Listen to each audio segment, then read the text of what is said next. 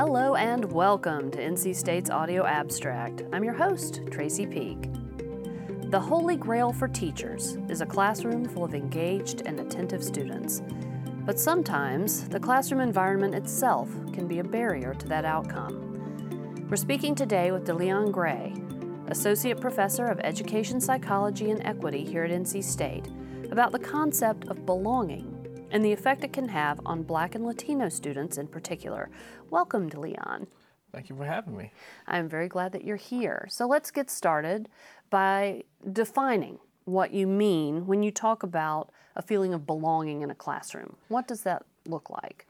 So belonging, according to my field, educational psychology, means acceptance, respect, inclusion, and support. So it's the sense of psychological membership that a student may have to their classroom or school community. So I'm thinking about belonging in terms of the school environment primarily. Now, there are decades of research that talk about the impact that belonging can have on people, whether it's cognitive decrements when you don't experience belonging, or better health conditions when you do experience belonging. But that also translates into the school environment. But it is also uniquely experienced by students from marginalized communities and from marginalized identity groups. And the reason why is because there may have been historical experiences that people before them might have had around place or being told, even physically, if we think back to the 50s, 60s, or even before, hey, you don't belong here in this school. But there are still historical traces of that to this day. And so by belonging, in my definition, according to my framework, there are three main areas of belonging, and I think of them at a structural level. So one is this idea of interpersonal opportunity structures, which is what teachers typically think about, which is relations to one another and connections to one another, interpersonal bonds, if you will. But then there's also the notion of interpersonal opportunity structures and instructional opportunity structures. Instructional opportunity structures are a chance to get in touch with your ancestral heritage and or your community through your learning experiences in the classroom. The third is this idea of institutional opportunity structures, which is the idea that I get to practice being a citizen with full rights in this learning space, in this environment, in the school. And the idea there is if we want students to be citizens and to push our country forward in the future, then they must have an opportunity to practice being citizens with rights inside of the school. And so that looks like, representation on different boards and committees that are really making decisions about how the school is run and what the school decides to do with its investment in the community. Now, what are some of the examples in the classroom, and you touched on this a little bit, of a situation within a classroom that might negatively impact belonging, that might make a student feel as though they're being marginalized or othered, even though that may not be the intent of the instructor? So one of the first and easiest ways I think about this question is around how a teacher responds to a student's mistakes that they may make. It's no doubt that we want students to be able to have learning experience, and mistakes are a part of the learning process, but how we correct those can signal safety, or they can make students feel like the environment is unsafe for them, or man, should I even be in this environment?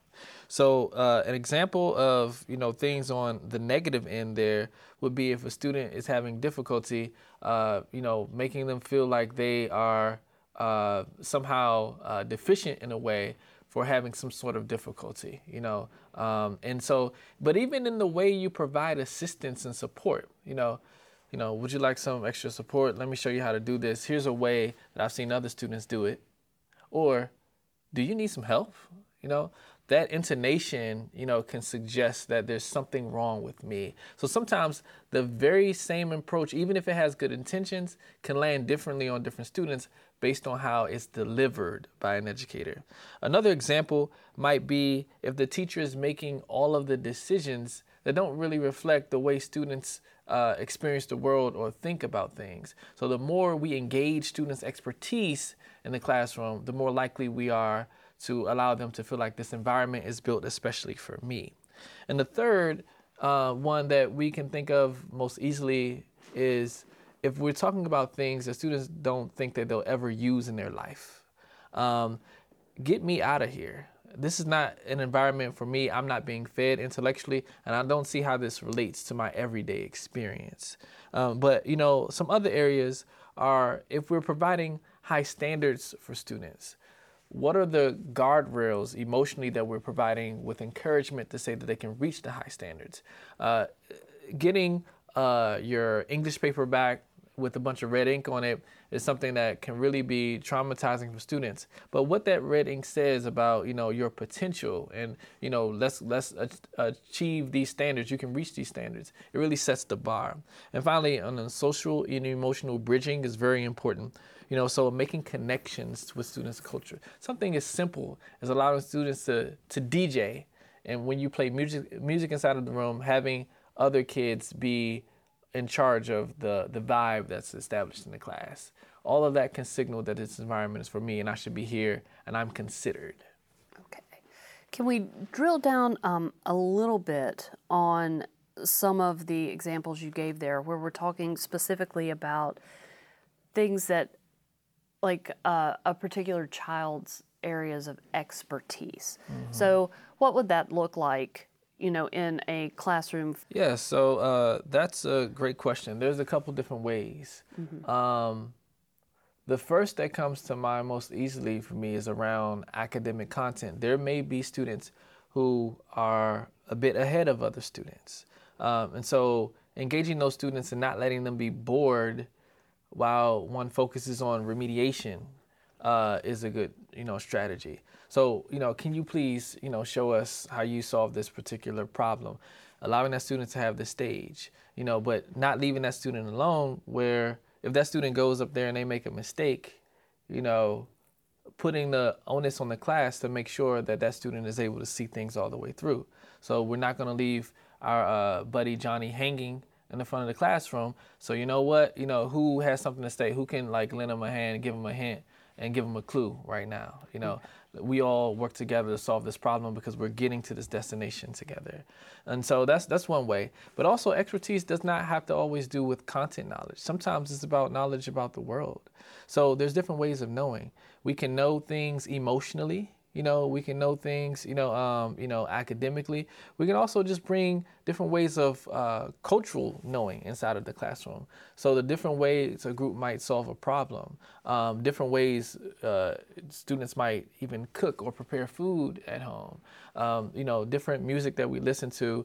What source or information source did you hear that information from, right? These different ways of knowing provide us with different ways to reach students and also sharing their knowledge systems that they bring to a problem. So whether it's them helping to provide context, them solving a problem, or them, providing larger implications of the real world implications of what we're learning in class, there's opportunities from beginning to end to engage students' expertise and knowledge systems. Okay, so it's more on the teacher to sort of be aware that the different students in her classroom or his classroom have different backgrounds and areas of expertise that they're bringing to bear, and then sort of creating an environment where everybody is contributing and we're working together as kind of a whole group toward a goal, academic or emotional. Absolutely. So let me add to that, by just saying, just even the idea of usefulness and thinking about when am I going to use this in my life. These answers to that question don't always have to be teacher generated, but I as a student might not know why this information might be useful in my life, but my peer might.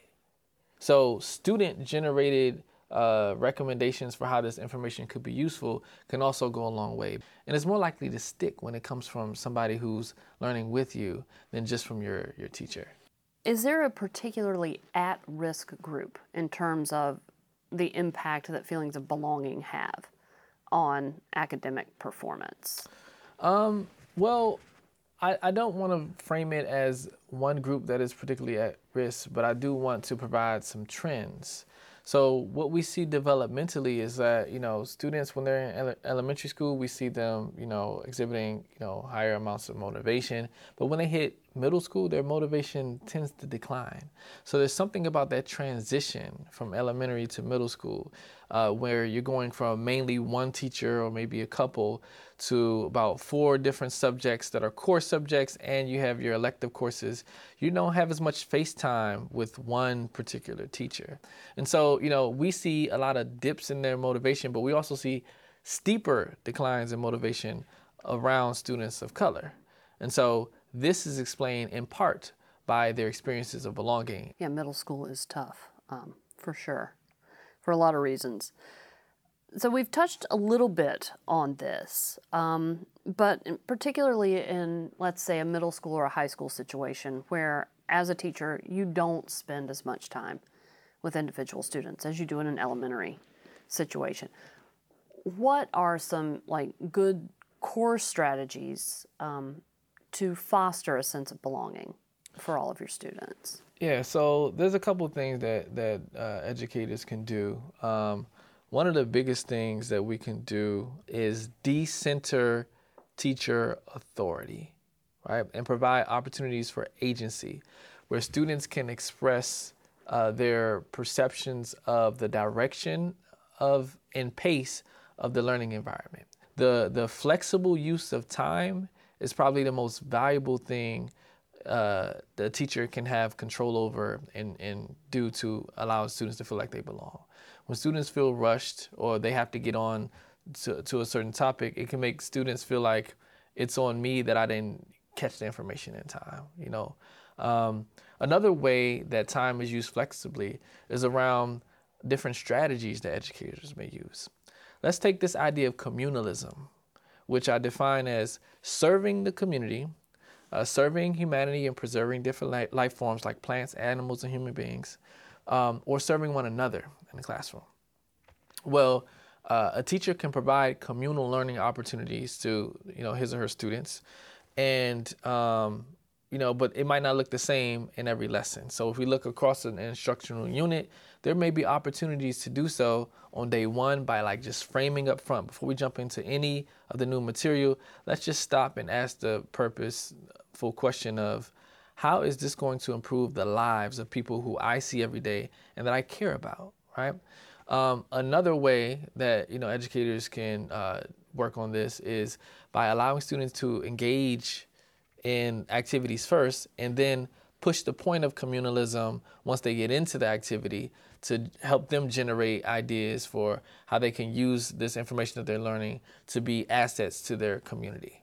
And now, the one thing that I want to say is that time is critical here because opportunities to frame things in terms of communalism or scaffold communalism may not present themselves in every lesson. So you got to make sure it's dynamic, back and forth between what the students are giving and what opportunities that you see in the classroom for supporting communalism. So it sounds more as though if you're fostering not just a kind of top-down sort of model of education where the teacher is, super head person in charge, but making it a little bit more collaborative with the students, that goes a long way toward fostering this sense of belonging. Absolutely. Just to build on that, when I think about belonging, it necessarily involves me and others. But when I think about the way sometimes classroom assignments or schools can be structured, we can really promote the notion of individualism. From what, do you understand? What do you know? Which there's a time and place for that, right? It can be difficult to emphasize the notion of communalism inside of a school because you also have to scaffold a sense of we-ness inside of a school.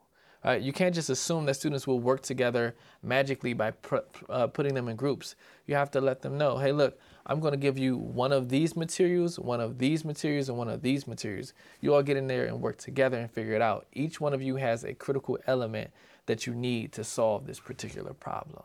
Or, how come, you have your head down on the desk and your other students are still working in your group? Well, already finished. Well, how is it that you could be finished and you didn't lend a helping hand to the people around you?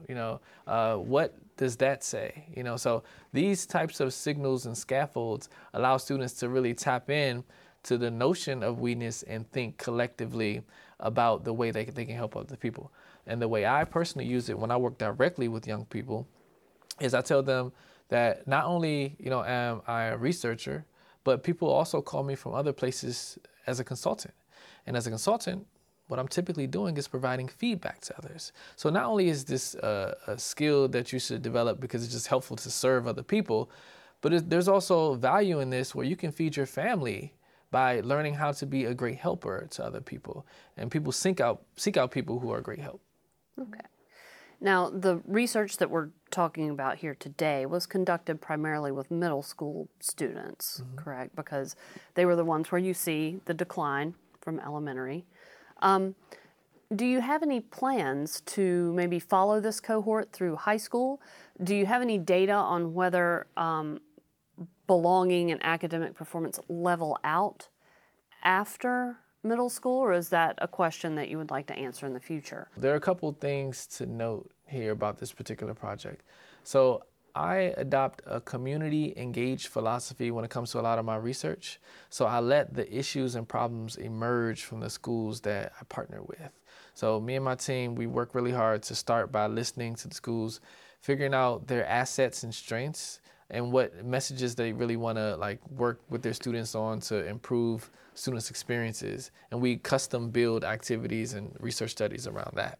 So the reason why that's important is because the next study that I build, it may not be a replication of what I did the last time, because this study was based on the school coming to me and saying, we don't believe that our school climate surveys are good enough to share, quality data back with our teachers.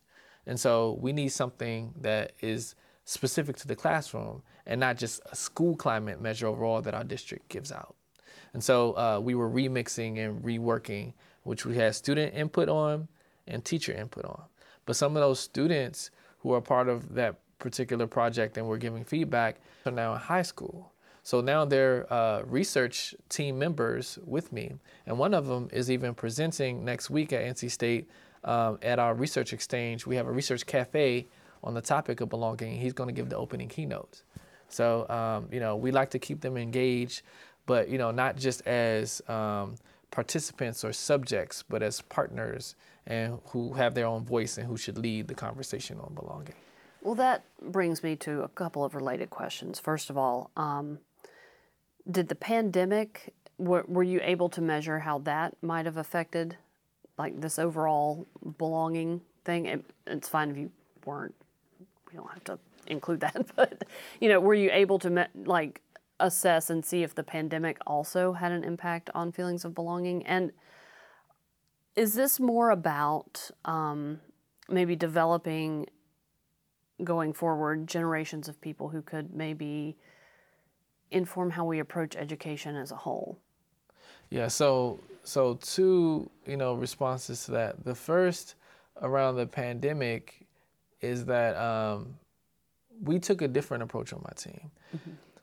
We said, rather than collecting data to see how the pandemic is impacting schools and students, let's just take a pause on collecting data altogether. We're going to just roll up our sleeves and just ask schools, how can we help?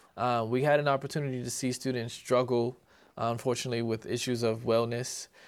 We had an opportunity to see kids wrestle with the fact that they were not always learning academic content that they felt reflected their own cultures.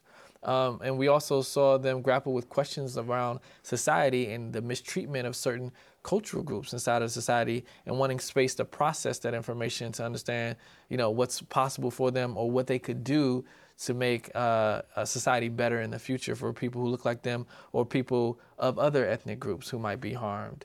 And so, by stopping the serve, we really got in tune with what students cared about most, and now our interventions that we're designing moving forward are a lot more authentic to where students are right now. And so related to your other question, The real vision is to have students involved at every level of the research process, which is entirely different from the way most research is conducted, where we come up with a measure, we design a study ourselves, we write a grant, and if it gets funded, we go out and conduct this research on them.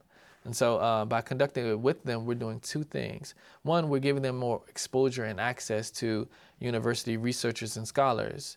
And the second is we're providing a platform for them to share their voice and their decisions on how the world should be run. One of my greatest feelings right now is the call that I got from a high school student who was excited about the research that he had done, and now his principal wants him to conduct a professional development with teachers at his school based on the research that he did with us. He's already traveled to the American Educational Research Association, and he has done presentations at other universities like Duke University. So, having a different model for working directly with students on our projects has been, what the pandemic has allowed us to pivot towards. And now we're revving up with a whole new base of human resources behind us in our project. Okay, that sounds really great. So it's not just students as the subject of your research, but actually involved in designing it, utilizing it, and implementing the findings in ways that will have positive impacts going forward. And that helps their peers know that whatever we're trying to research and uncover, we're after something that's going to be the real deal at the end, and it's going to honor their voices and their desires for how schools should be. Wonderful. Well, I always ask researchers this question in some form of another in my podcast. So what was, I like to say, the coolest thing you discovered while doing this work, or the most interesting piece of this research for you? Yeah, so there's two things that come to mind. The first is when we connected with teachers, because our partnership was mainly with administrators first. But then we said, okay, teachers get to choose the final items. So we gave them an item bank of survey items based on a lot of theory on belonging. And we went to them and said, can you choose the items that you think are the most practical and relevant to your instruction? But we realized that although we did this work with administrators, we had to get over the hump of mistrust and skepticism. Why? Because surveys and measurement have been used and weaponized against educators so much, it takes a lot of undoing and trust building first. So the idea that, the good research that you have to do with educators requires you to slow down was a huge learning experience for our team, but it benefited us greatly. The second thing that was an aha moment actually came from our findings. What we found was that by surveying students in their belonging experiences across all of their academic subjects, math, science, English, language arts, and social studies, we found that students' engagement level, the same student, might be high in one class, low in engagement in another, high, low, right? But what explained their dips and spikes in engagement was their opportunities to belong that their teacher was providing inside of the classroom. So what does this mean? Every time a student gets into a classroom, it's a new opportunity to engage that student. So when we talk about students being not motivated or this student is unmotivated, we're really placing the onus on the student, and instead of honoring the fact that motivation also resides within the context of our learning environment. And so what we found was there's things that teachers can do within their power to address belonging vulnerability in students, even if this student has been disengaged in another classroom. So we need to disassociate students from whatever reputations they might have in another classroom, and just know that we possess the power as educators when they're in our classrooms to make them feel accepted, respected, included, and supported. Wonderful. Well, thank you so much for being here today, DeLeon. This has been a very interesting conversation. We've been speaking today with DeLeon Gray, Associate Professor of Education Psychology and Equity here at NC State. This has been Audio Abstract. I'm your host, Tracy Peak. Thank you so much for listening.